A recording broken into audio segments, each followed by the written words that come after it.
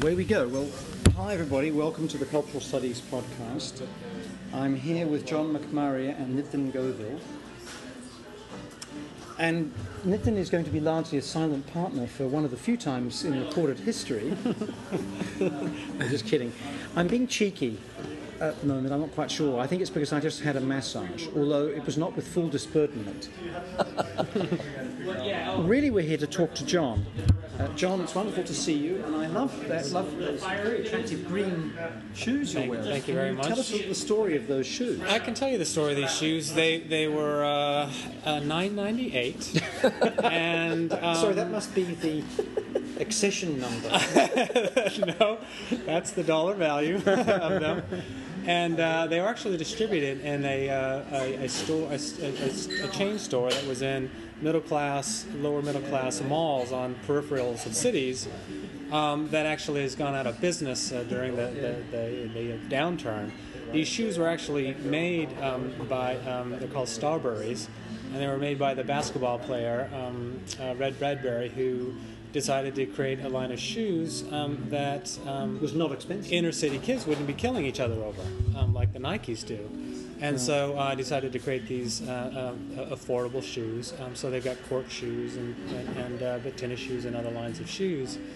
And now they still probably exploited, third world workers to make them. I don't think that but the ethics of that. Your aggressive tendencies towards the tenured faculty at the Department of Communications at the University of California, San Diego lessened as a consequence of the almost free availability I think of cheap Vietnamese labor. Perhaps, yeah. No, I think to some extent it did, and it's also, of course, we were furloughed, so it was in some ways a requirement to look for cheap shoes in order to stay. Thank you viable in this expensive housing market that is California. Sure. Thank you. Would you get out of the exhaust? Yeah. Because of your apathy and All things should be as they are. You can smell the turmeric on it. Actually, I must admit, I didn't take a shower after this thing, so I have this wonderful oil all over not all over my body, but in large parts of it, and even in my hair, so I may be a little repulsive. But in any event, John, more importantly than that, tell us what you're working on now. One of the things I know you're working on is building a massive dam of books in your office, which I saw yesterday. Yes. It's an archival project, historical project. Hence all the books and files in my office. But I'm looking at the emergence of cable television in the United States, and I'm looking at it in different ways than it's been conceptualized, historicized by others. And just some of John's tumultuous public erupting into unruly readership mode. That's right. So, in a lot of ways, cable television has been thought of as, and the American model of multi-channel television, as the reigning commercial system for producing as many diversified television shows as possible, reaching the most diversified audiences. And it was done so through this private market of cable television, right? And it was only the certain kinds of regulations that prohibited cable television from emerging earlier. A lot of the regulations that actually thought that free over-the-air broadcasting that reached all of the people in the community was important, and therefore this new form of television that required individual payments was something that could inhibit that kind of universal service model of broadcasting. But most of the literature really describes that as an impediment to reaching this newfound commercial form that, through the rigors of the market, was able to properly cater to the diversified communities that exist in society rather than the mass model of broadcast television. Well, my research interrogates the history of cable prior to when this happened with MTV and ESPN and these other networks that were able to turn cable into a very profitable commercial model, and to look at its actually 40-year history prior to the first federal regulations in 1984, which really created cable as a private system unencumbered by public service regulations in any way. We can talk about how we're living that now in the internet age as cable's become the primary provider for internet service. But what I found in these early years is actually quite a contested battle over cable television's emergence, and especially this idea that that television should be something that individuals can pay for to get something extra. Now, while we look at the cable television now as something that's brought, say, channels for queer subjects, channels for women, channels for young people as a progressive act, these early movements to push for a paid television service actually came from very much empowered white professionals, both in Congress and elsewhere, that were concerned that television had actually catered to a lowest common denominator, that no longer required the voice of the very knowledgeable knowledge class, and felt that with cable television and payment forms, there'd be a resurgence of certain kinds of cultural forms like symphonic music, like academic lectures, like Broadway plays. Some of these forms of, quote, legitimate culture would suddenly have a larger presence on television. If I could interrupt for 1 second. Sure.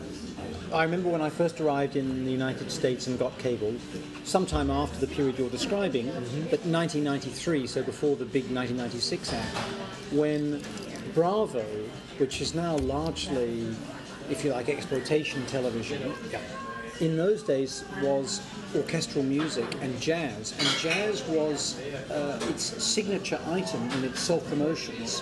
It would run promotions where the voiceover would list X, Y, and Z, and then say, and jazz, and then you'd see a black man playing in Carnegie Hall.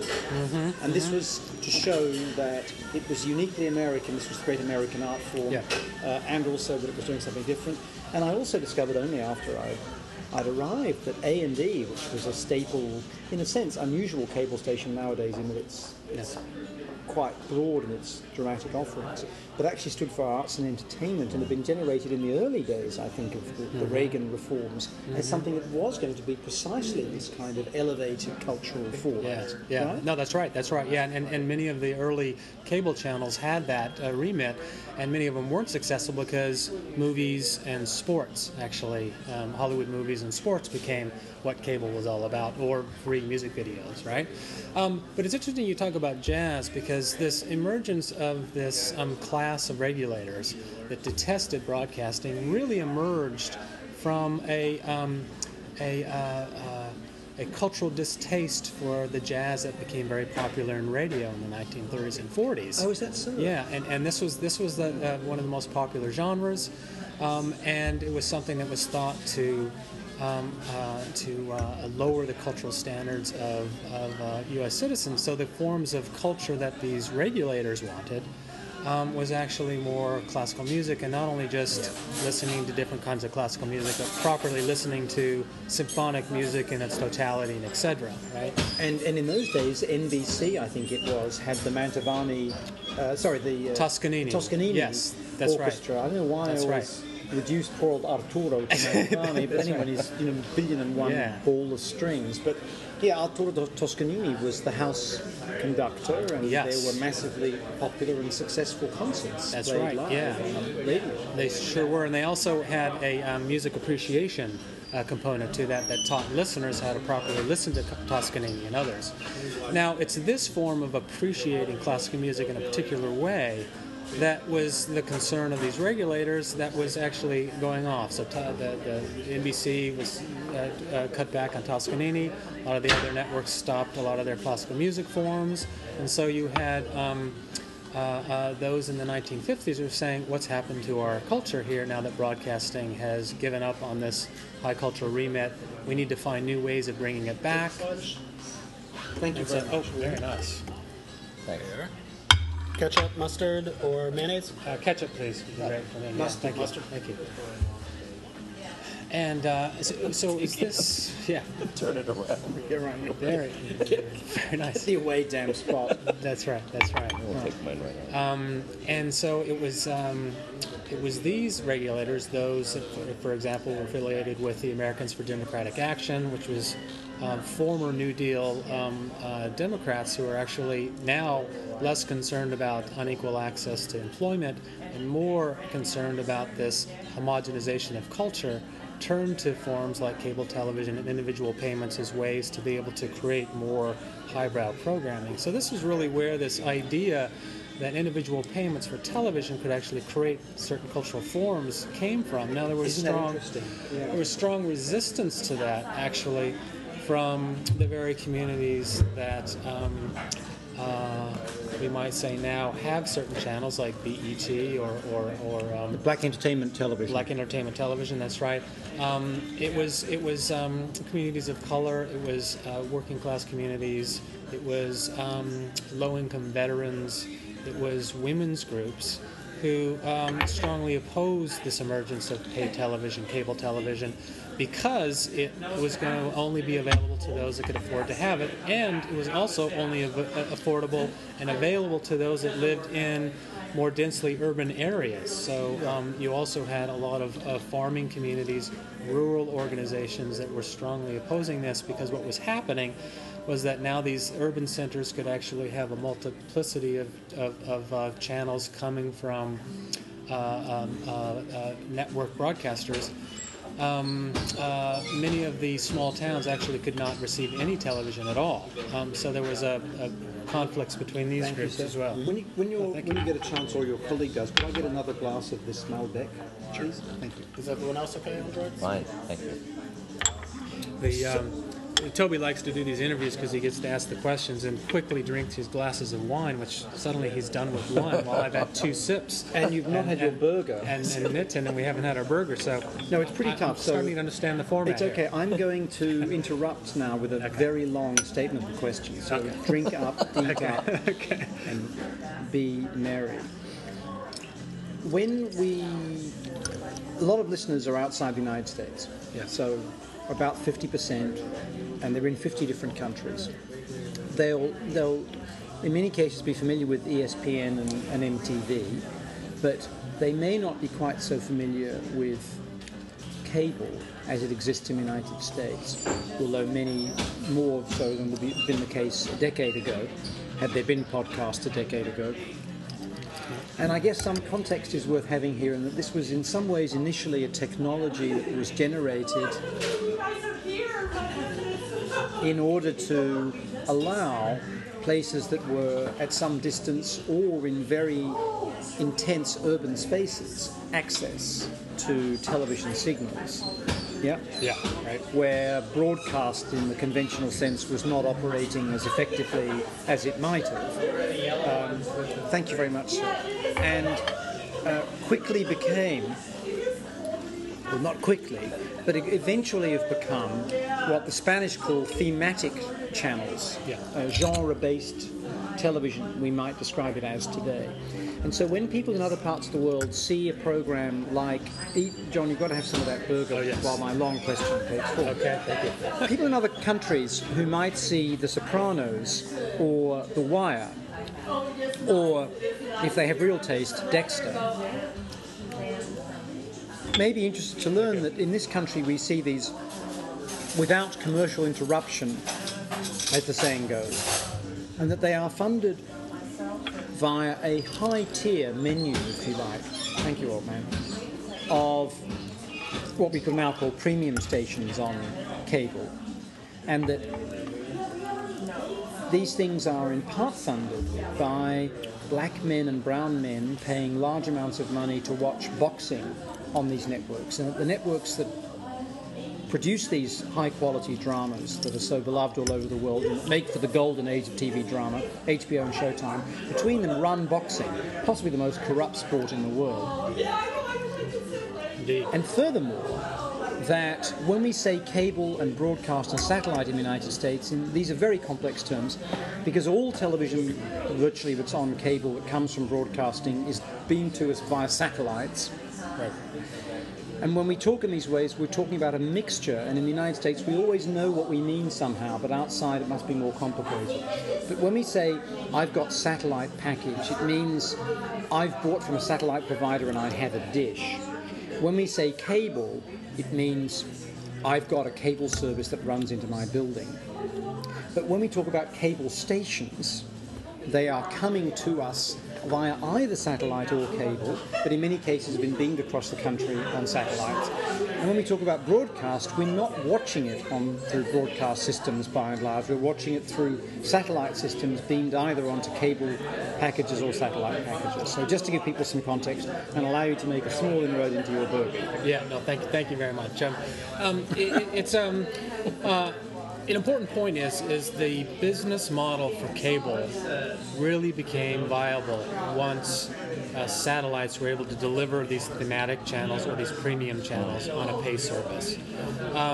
Cable companies made lots of money early by starting them, running them for 5 years, and then selling them because tax breaks actually allowed the owners of these systems to reap lots of benefits. But there was no long-term strategy. It was only until there was a system for nationally distributing these premium channels and getting viewers to pay special prices for these extra channels that they couldn't get from the broadcast channels that were actually coming over the cable. Because you're right, Toby, most cable systems were actually valuable for viewers is because they were able to capture channels from different big city markets, right? So early on you had something like WGN, which is a big city Chicago station. It was able then to go up on the satellite and reach other channels. It's a broadcast network. Yes, it's a broadcast network. And the model is the 50,000 watt stations in radio that were able to broadcast,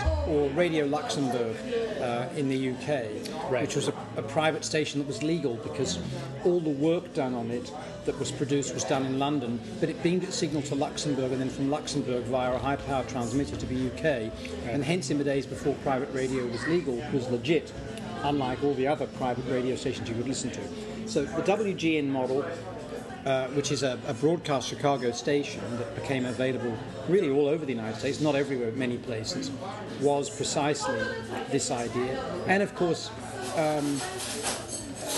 it made rather like Turner Broadcasting in some ways, where because Turner, now part of Time Warner, owned a baseball team, and that baseball team, because it was covered on his networks, became America's team. That's right. Similarly, WGN, which covered Chicago baseball, managed to spread the market for watching Chicago baseball much wider. Right. So places like Iowa, which didn't have professional baseball teams, but had always been interested in Chicago baseball, became even more interested because this was your chance to see a quasi-local team shown to you. Yeah, that's right. That's absolutely right. And It worked for the Bulls, but not the Cubs. Yeah. Well, the Cubs became a national team because of this, and so did the Atlanta Braves, because this is where in Georgia where Ted Turner's station is. So in terms of thinking about scales and sports, certainly that these super stations, as they were called, created that popularity. Now, but the issue with a business model is that for those that, now again, early on, a lot of regulators thought that these premium channels would have highbrow programming. But you're right, they produce sports and second-tier Hollywood movies, right? People wanted to watch these, and they were willing to pay for them. But what cable was able to do then is that it required you to pay for the basic package, plus an additional extensive amount. Even back then, it was $5, $6, $7 a month for access to Hollywood movies and some sports. Now, that was, if you think about the amount of money that people were paying for clear broadcast signals, perhaps some superstations, and a pay TV service like HBO, it was probably about 1/3 to 1/2 of actually what the BBC was collecting from viewers off of their license fee that they paid annually. So if you think about what the BBC, for example, provided for that amount of money in terms of a global news service, in terms of a number of different channels with a different public remit, you're seeing that actually on the backs of, like you were saying, Toby, HBO and Showtime would create strategies where if they provided just enough programming targeted toward these different ethnic and racial communities, they would get people to require to pay these large amounts of money per month just to get that, even if they didn't watch the other programs. So it had a strategy really of trying to use diversity to get lots of viewers to pay the subscriber fees. Yeah. But when you look at the totality of what's being offered for the amount of money that's being offered, it's actually very little. One of the things... High rotation. It's like top 40 radio. Yeah. It's like old-fashioned top 40 Yeah, radio, yeah. where there's high rotation of a very small number of programs. There are very few transaction costs because you don't really have announcers. Right. You don't have to hire anybody full-time to be on air. That's right. Or to provide on-air services in any sense, That's production right. services. That's right, yeah. And what the 1984 Cable Act did was to provide cable with lots of decision-making power to tier the way in which they wanted to tier. Now, a tier is the way that you charge for certain packages of programming. The basic package gives you your local channels plus a number of other channels. A medium tier might add certain channels like MTV, ESPN, other popular shows. And then higher tier would give you more specialized channels such as the tennis channel, the golf channel, etc. And then you had the premium channels. Like HBO and Showtime. Like HBO and Showtime, that's right. And the regulations in '84 said this should be a federal matter. It should not give the states and local governments any measure of power to charge fees, etc., except very minimal ones. And it also said that cable television could not be treated like a broadcaster with public service obligations, nor as a telephone company that had universal requirements to reach everyone. Right. So cable was able to develop in a very privatized manner, unlike unlike broadcasting did. Now, some of the ramifications of that are starting to be seen now because. There's a movement actually to allow viewers to buy just the channels they want to buy. Okay, so that you don't have to buy these packages. You can buy just the channels that you want to buy, right? But part of the context for that, or part of the way in which that envisions viewers, is that they're consumers who know what they want and can buy just what they want, and that television should be something that caters to just those particular interests of individual viewers. And we've got a lot of progressive organizations that are actually pushing for this, what's called a la carte pricing, where you just buy what you want. Okay, the Consumers Union, which has been a big progressive organization fighting for viewer rights, etc. La Raza is pushing for this, right? La Raza isn't, and I'll tell you why. Oh, okay. What's happening is this consumer-based activism that's based on individuals buying just what they want to buy is actually being opposed by organizations like La Raza, other civil rights organizations that are defending cable channels like Black Entertainment Television, channels like CTV that are communicating to young Latinos in the United States, channels like Oxygen and Lifetime that cater to women. These cable companies and the civil rights organizations are saying, look, in an a la carte environment, market environment, these channels would never have developed, because what they need is a sense of cross-subsidization that occurs in packaging to give them some sort of visibility and viability to viewers that otherwise wouldn't necessarily choose something like that, right? So what you have in these communities is a discourse that's saying we need to think about viewership in terms of the totality of viewing options, to think about cross-subsidization to ensure that we have a diversity of viewerships, and that not just our personal interest drive what we end up watching, but to have a variety of different things so we can come upon them and actually expand our own notions of subjectivity, right? And La Raza, I should say, is Spanish for like, it can mean race, but it can also mean the people, and it's especially used here in the United States to refer to people of Mexican American or Chicano origin, and there are social movements that orchestrate their activities around this term. The other thing that's very important to say here is that the way cable works is both through direct payments by consumers. a specific choice for a premium station. There is a la carte decision making when it comes to these premium stations like HBO and Showtime, and there is then this this selection of tiers one can make. But it doesn't only operate that way because there are capitation fees that function between. This is unbelievably wonky, and by now there'll be 4.5 women and a dog listening. But capitation fees that operate between cable providers, the people that own the pipes or that own the satellite, and companies. And these vary depending on the success of the station. And in addition to that, stations may carry advertising in many cases as a further revenue source. So, for example, in this country, the capitation fees average out. The station that's currently showing on the television behind you, John, in this bar, ESPN, it is by far the most important property. I mean, by far, of any basic or second tier cable station. I mean, the average capitation fee is 20 cents. It's $4.30 per consumer. Right? I mean, that's how extreme it is. And then the next one is half that, $2.20, and then you go down to $1, and that's the top three. And then everybody else is 60 cents, 80 cents, 15 cents, 1 cent. I mean, that's how extraordinary ESPN's significance is for this. And if you enacted, for any reason, an a la carte pricing system whereby you and I could happily say we're no longer subsidising Fox News Channel, then lots of things would drop out. And Disney, which owns ESPN, would essentially be able to say, well, we've subsidised hundreds of these bloody things.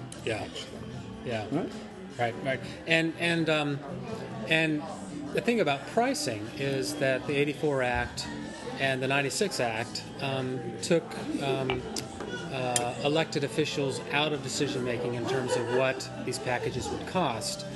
And folks like Disney, who owned ESPN, but also the Disney Channel and ABC Broadcast Network, and a number of others, are able to leverage their conglomerate power to raise these cable rates to rates that are very, very high for a lot of subscribers and make them unaffordable, right? But it's not up to the subscriber or elected officials or anybody to decide on what kind of packages could be affordable and inclusive and so forth. So that's very much an issue now. Another thing that it's doing is it's putting pressure on the broadcast networks, ABC, NBC, CBS. Can we get some? Pardon me interrupting, John. Can we get some more of the sweet potato fries? Potato fries, yes. Sorry. That's okay. So now the networks are actually asking for compensation fees from the cable providers. And actually, about 10 years ago, CBS contemplated leaving its system of over-the-air broadcast distribution to become actually a cable network itself because it thought it could make more money that way. And what all this does is it moves conceptions of television away from mechanisms that provide public officials, elected officials, and other publics to participate in any other way besides their wallet in terms of how these things happen. Right? Yeah, right, absolutely. Because once you become, in terms of free speech, a telephone call, which is what cable stations are. They're a telephone call. And that means we don't have censorship. You also lose public interest obligations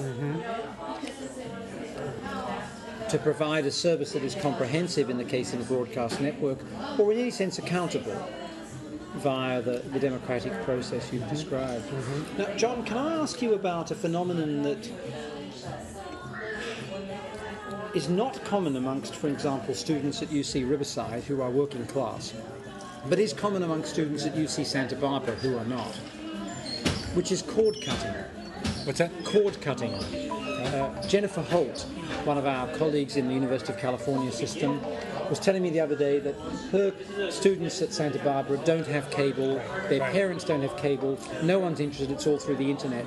She came to lecture to my class of 100 students, none of whom had even heard of this. and they're lucky if there's cable in their family. Right. So she said, how many of you guys watch television on the internet? I guess that's the main way you do it. You know, two hands went up. And how many people here, watch HBO and Showtime? Of course, no hand. I mean, no. This is just a fantasy of a very particular class fraction. Yeah. Nevertheless, the cord-cutting phenomenon is one that we read about a great deal in the trade press, and it's about people who no longer want a landline and no longer want cable or satellite television, don't own a TV set, perhaps. Right. How significant is that? Is it, as I'm suggesting, very vanguardist and white and upper middle class and young? And how much of it is prescient of the future? I think it's an excellent parallel to the early formation of debates over cable television in the 50s, because it was an elite, privileged elite, that was pushing for particular forms of television and getting them that were based on affordability and access from a particular class. It's very significant now because, indeed, teaching at the University of California, San Diego, most of my students get their television through the internet. And through a number of these sites that provide programming that way. And the issues are that what cable systems are trying to do is to reproduce the pay-per model, the subscription model that they've been able to capitalize on through the internet. And so that you have to actually subscribe to cable in order to get some of their channels. And they're trying to push for that, but there's some push back against that. Yeah. What they want to do is to be able to say that we'll provide all of this stuff online, but the only way that you'll be able to access this is through a subscription package to our cable system. And Time Warner has a smart move on that, where, on your iPad you can watch basic cable that you've subscribed to. That's right, yeah. But again, they're trying to create sort of this gatekeeping mechanisms. Now, what's disturbing a bit about some of the students that feel like they can get anything they want to watch online is that they typically are watching these programs that Hulu provides, for example. Hulu is an on-site audiovisual access site that has created arrangements with the major broadcast networks, ABC, NBC, CBS, and is providing on a delayed basis most of the most popular shows that are on these network the television programs. And but you're required to watch the commercials that come on before them. Right now, this is a model that is trying to get away from the digital video recorders that allow you to skip commercials with the fast forward button if you're watching a cable on home. Here, you're required to actually sit through the commercials because they're able to do so through the new technologies, right? So same with on demand now. Same with on demand. That's right. On demand digital cable now requires you to sit through not all the original commercials. Right. It is actually a briefer version. Right. I think of commercial. But you have to sit through it, right? You can't fast forward. So what these new technologies are providing, these online technologies, unlike cable, is this ability to make people watch these commercials. And that's the model you're getting. And the problem with that is it's starting to spread to other sites that in a former time used to provide all kinds of different videos for non-commercial display, such as YouTube. Now, if you go onto YouTube, you'll notice that much of the audiovisual content, including user-generated, that's not sponsored by big, will have an advertiser in front of it, right? And so you're getting a system where you can avoid the commercial message, even if it's a non-commercial entity that's someone in their household that wants to shoot their dog doing a funny trick. They now can make, which is a very, very small amount, like 1 cent per X number of hits. So they make a very small amount. And never a great trick. And never a great trick. Never. You're requiring viewers to sit through Man the advertisement. Dog, That's it. duck skateboard. That's right.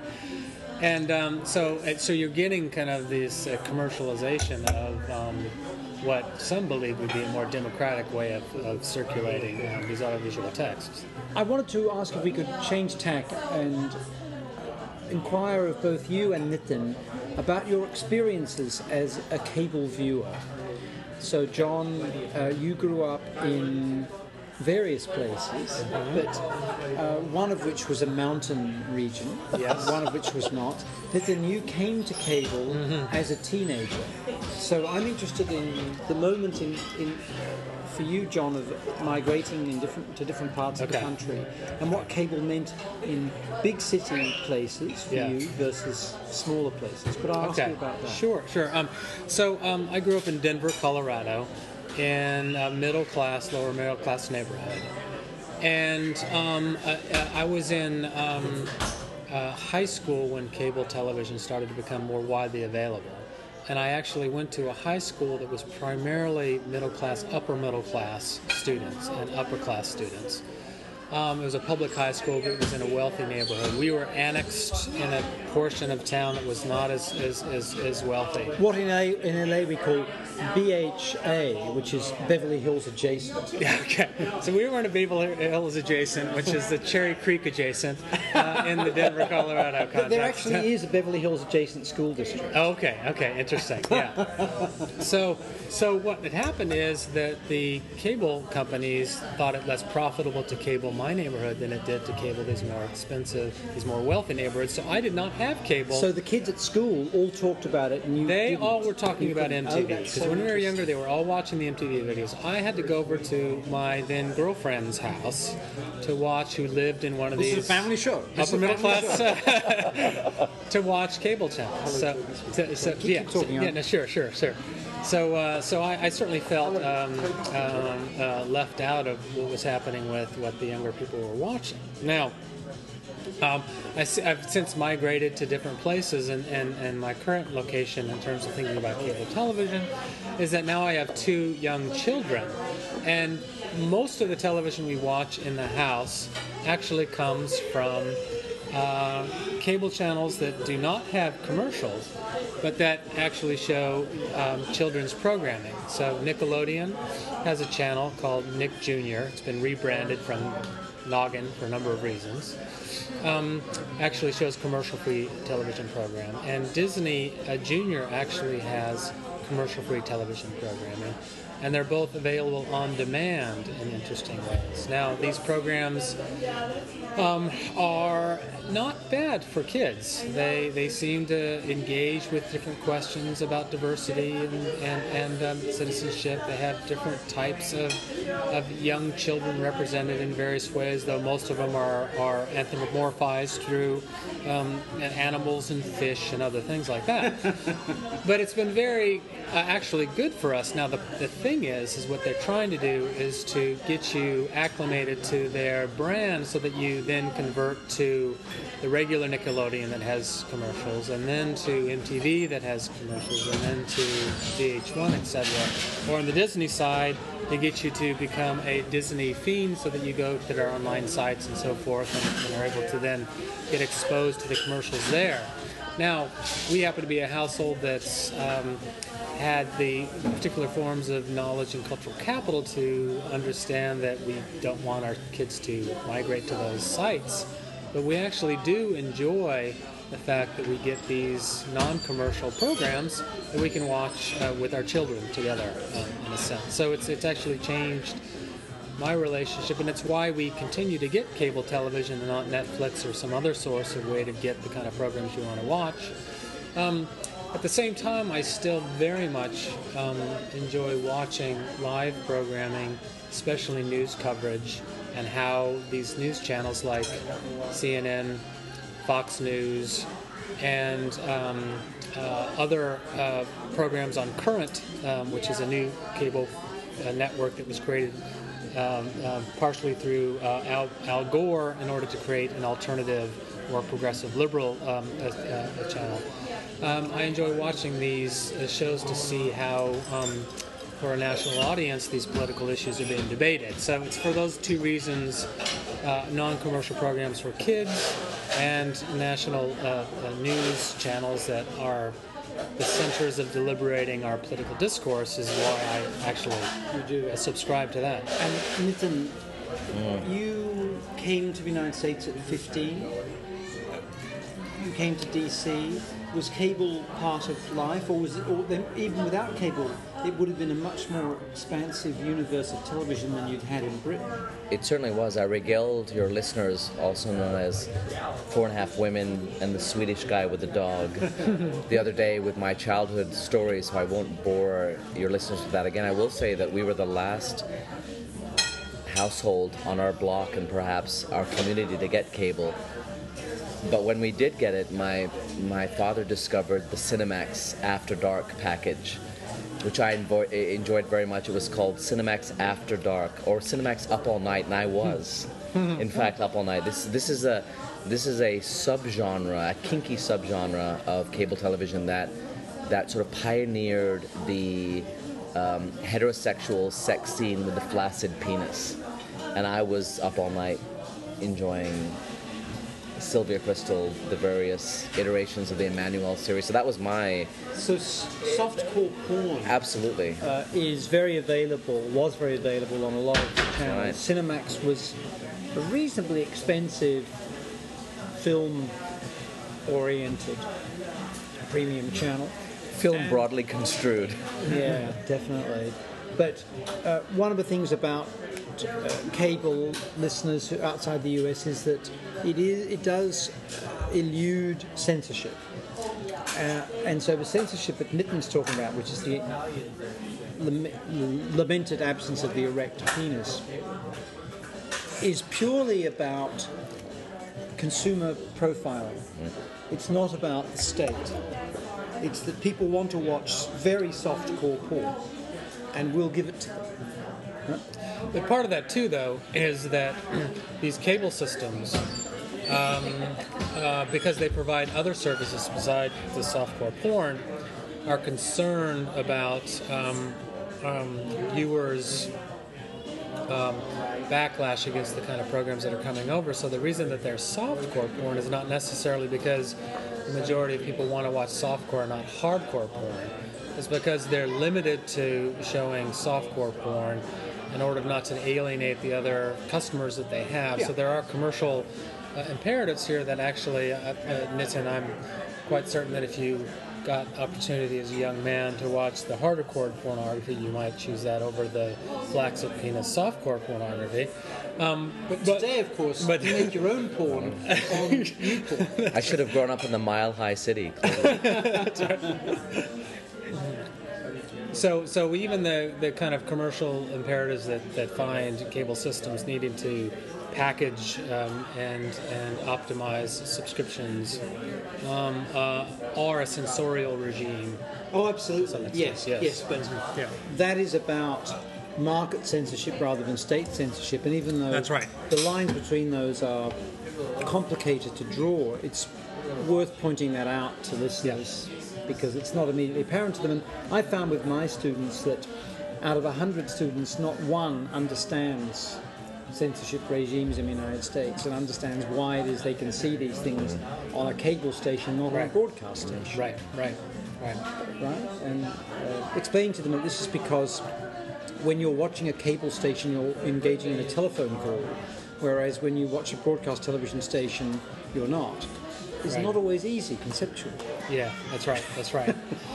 And I will say, just on the other side of the spectrum, we want to see as much stuff as possible on television.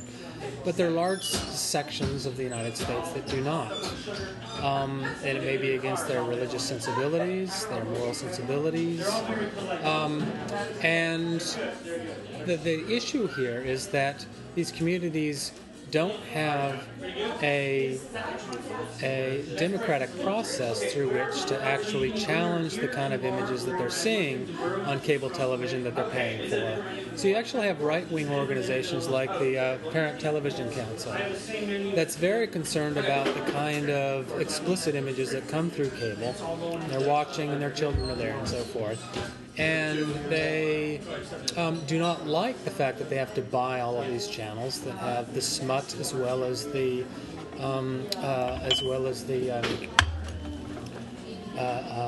family dramas that they'd rather be watching. That there's actually no system through which they can actually deliberate this outside of market mechanisms. So they have to actually either protest cable systems or do some sort of advertiser boycott. There's no mechanism to do that, as there was with broadcast television, where there actually was an accountability there to different sectors of the community, right? So what we're facing here in some ways too is that in this privatized cable model, there's really few mechanisms either for hardcore pornography fans to get that through their cable, as well as religious conservatives who do not want the kind of stuff that's coming over their basic packages. So if you're a working class hardcore fan, you're actually not going to get it very easily, because hardcore is easy to get if you are wealthy on cable. Or not wealthy, Right. I mean, not even wealthy, but Right. if you have a fair amount of disposable income. Absolutely. And just along the class lines is, some would argue that, well, you can get pornography anywhere on the internet now, hardcore and softcore, right? So why not do that? Well, I lived in a neighborhood in Chicago before coming here to San Diego that was a densely populated neighborhood, mainly of Latino Americans, and the housing costs were very expensive. These housing units, condominiums, apartments that were housing families of 6 in 2-3 bedroom apartments, there was no space in which to enjoy the kind of and if you could afford to have a high-speed internet service and a computer, there was no space within these units to actually consume hardcore pornography. So in my neighborhood, there were actually a lot of peep show outlets on the main street of my street. Oh, that's fascinating. Yeah, and Well, you put primarily it's like Nickelodeon's. like Nickelodeon, you put in money and you can watch the videos there. So there's also all of these issues of space and affordability, as well as high-speed internet access, etc., for accessing these kind of viewing pleasures. Absolutely. Yeah. Absolutely, that's fascinating. And then jumping ahead a bit, so, all right, your dad gets this Cinemax After Dark Skinamax, we used to call it. Skinemax. package. But now today, like John, you're a young father, in the sense of having a young family. What does this universe look like to you now? It's interesting. It's driven almost completely by the DVR, the digital video recorder that allows us to record shows ahead of time. And we have John should probably talk a little bit about the differences between Dish Networks and Time Warner and all the different kinds of options that are available. We went to the satellite option just because it had the South Asia package, which means that my daughter Anya, who's 6, who loves television, like we all do, and consumes enormous amounts of television, can't get some of the shows that her friends get, which is leading to all sorts of bullying and other problems. No, it's not really leading to bullying, but she's not part of the same habitus. But I just... Yeah, John, maybe you could... Yeah, maybe this is a very interesting question. But often in cities in the United States, we have a choice between, say, a cable provider and a satellite provider, but we don't have choices within them. Right. So part of the issue is has to do with infrastructure capacities. Now, when direct satellite broadcasting emerged in the 1980s, and direct broadcast satellite is where individual homes could put up a satellite dish to get television services. There was a limited capacity, and this is going to decrease our listenership when I use the word trunk space, but there was a limited trunk space. There goes Scandinavia. The dog has just lifted its leg and said, bugger that. There was a limited trunk The space. elephant demographic, though, is really tuning it's in now. definitely on the rise. The limited trunk space on satellites, because satellites were hovering 22,000 miles above the Earth, and they had to beam signals to nationally or internationally. And there was a limited amount of space because they could not carry every local television station across the United States, right? There'd be way too many channels to be able to do that, so that they have all of those available for specific communities across the United States. So cable television by difference is a landline, and it could then provide the local broadcast television channels as well as all of these thematic channels that are available on a more national basis. Because the satellite channels could not fit all of these local channels, they devised a strategy to create more national and particularly international packages as a way to differentiate themselves from cable channels that could provide the local broadcast channels in addition to these. So that's one reason why they've used that as a strategy for differentiation. But as you know, Nitin, these packages are very expensive, right? And so they're not available to many people. One reason why the MTV Desi channel, for example, which was a pay service that was focusing on the South Asian diaspora in the United States, was never took off because it required very large payments, right? So I imagine you're paying a lot of money for the South Asian package you get on your Dish network or satellite network, whatever it is. Yeah. So that's why I can get my cricket, but my daughter can't get her PBS Sprout. So that explains. Hang on, that is right. I've got to follow up on this. What does your cricket package get you? My cricket package. Are you on Dish? No. So my cricket package gets me Willow, which is the general one, which is sort of an aggregator of different feeds. It gets me Neo Cricket, and it gets me one more. I don't even know what it's called, but Z used to have a cricket package on my old cable network that doesn't have it anymore. But mainly I'm watching Willow, like you do. I think you have Willow. I have Willow online. Yeah, you have Willow online. Couldn't get it in Mexico. That was when the I issue was when you were there. Yeah. So even though I was subscribed, I Cricket wasn't bats able. are made out of willow, everybody. I wasn't able to gain access to the YouTube Willow feed from Mexico, Interesting. despite being fully subscribed, fully paid up. Interesting. Well, that's one way. The same goes for some BBC programs, right? Unless you're actually a resident, that you have an internet connection that is within the national borders of the. You can't use iPlayer. You can't use that. This is very controversial because there are lots of expats who pay the license fee. Point A. And point B, and I've raised this latter point with the BBC without success, it's actually a complete fucking myth that the license fee pays for the BBC. It doesn't. The license fee goes into consolidated revenue in the Treasury, and then the Treasury decides what the BBC gets. Now, normally it's a one-on-one correspondence, but it doesn't go directly to the BBC at all. Interesting. So I've made the claim that because I pay taxes in Britain, and I'm a British national, I should have access to iPlayer. The BBC lies and says, you don't pay a license fee, so bugger off. Other expats say, excuse me, I do pay a license fee, and I can't watch iPlayer. This brings up the big issue about access and online media. Right.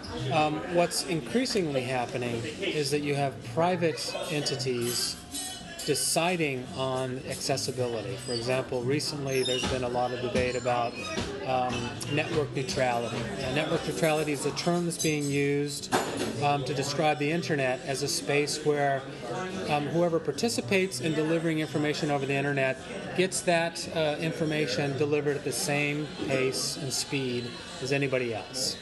But what's happened is that big players like the phone companies, cable companies, and Google are are defining themselves the kind of rules that should participate in this. Right. For example, Verizon and Google recently came up with a way to get rid of network neutrality through iPhone use. And Yes, Google, which used to love network neutrality, within a week decided that it hated it. Changed their opinion, right? Because they thought that they might get more traffic to their Google search sites and their advertising model if mobile phone users were able to have more services from Verizon and their blue chip customers that were primarily Hollywood and television service providers, ESPN, etc., where they could charge them more money. So we're really seeing a diminution of the kinds of ways in which citizens can participate in the decision making about these questions of access. So, John, we've got about 5 minutes left. Tell us what the payoff is in terms of what you'd like to see and how it might be brought about in the cable landscape. Well, the cable landscape is transforming into the online landscape. And the big issue there is in what ways can citizens participate in decision making that impacts the ways in which they can access internet services, etc. And the problem is that we've moved from, in terms of media and access, a broadcast model that actually was invested in principles of universal service, and principles of having deliberative discussions over commonalities and differences, and allowing ways in which citizens, either through elected officials or through direct means of testifying, to have their voices heard. We're now in a situation where that has been diminished extensively. That cable television is no longer required to be beholden to anything except its subscribers and its contractual relationships with the big media providers. And spaces like Google as well have contractual relations with these big media providers and could decide what kind of things pop up in front of viewers. Now, what pops up in front of viewers are advertisements based on the amount of money that advertisers decide to pay for these things, right? One can imagine that if there were a broader remit for deciding what kind of messages come before a viewer, that it wouldn't just be advertisements. It would be something else. For example, if you were investigating, say, breast implants, you would not only get an advertisement from a breast implant provider, you would get some sort of a reference to the problems of breast implants. Perhaps you would get something about the trouble with women needing to have surgical procedures in order to feel like they're good and acceptable people in society. You know, a host of different kinds of things that would come before you. But in our climate, a privatized climate through cable and internet service, there's no mechanisms, regulatory mechanisms in which to do that. So here's my question, John. I'm going to out you as a socialist. Okay. Because I know you are one. Can you foresee a world in which complete fucking religious nutcases and fascists like the Parents Television Council and rational, reasonable redistributors of income and culture like ourselves, socialists, could actually make common cause in a classic Yankee way over this question? Yeah. I think the Parents Television Council has actually... There was a rule with cable television that once 70% of people had cable television, that then there could be a discussion about federal oversight in terms of the kinds of things that came through television. And the Parent Television Council supported, or I should say threatened, to push for that if the cable companies did not respond to their interests. So there is a legislative record and there is a legislative history for considering cable television as an entity that should have some sort of public accountability outside of just selling subscriptions to viewers. And I think that might be a way in which both... Common cause, as you described. No, and when you talk about issues to do with open access to the internet and the problems associated with that, the National Rifle Association, the NRA, has made common cause with the left over such matters, over the idea of a universal carriage model and a cross-subsidy model that traverses platforms and regions. So these things can happen. Unlikely bedfellows, as it were. Yeah. And I think one way to get there is to be cautious on both the extreme right or in terms of some of these liberal left organizations, progressive organizations, in falling down on this idea that the best way to meet needs is through amplifying and facilitating consumer choice, individual choice, because markets are not something that caters to individuals. They're complex entities that depend on government regulations and depend on relationships between big corporate players. There is no market that exists in such a way, and I think we need to be cautious on both sides to describe television viewing and access to information as something that is a consumer choice in a market, because that simply doesn't exist. So we can move our discussion away from that to thinking about what are the ways in which we want to include citizen participation in these decision making. John McMurray, thank you very much. That's a fantastic peroration. Your book you're working on sounds wonderful, and I think having a cultural political economy take on cable satellite television provision will be a wonderful addition to our knowledge of how meaning is made and how culture functions here in the United States of America. Thanks, Toby, and thanks for the turkey burger.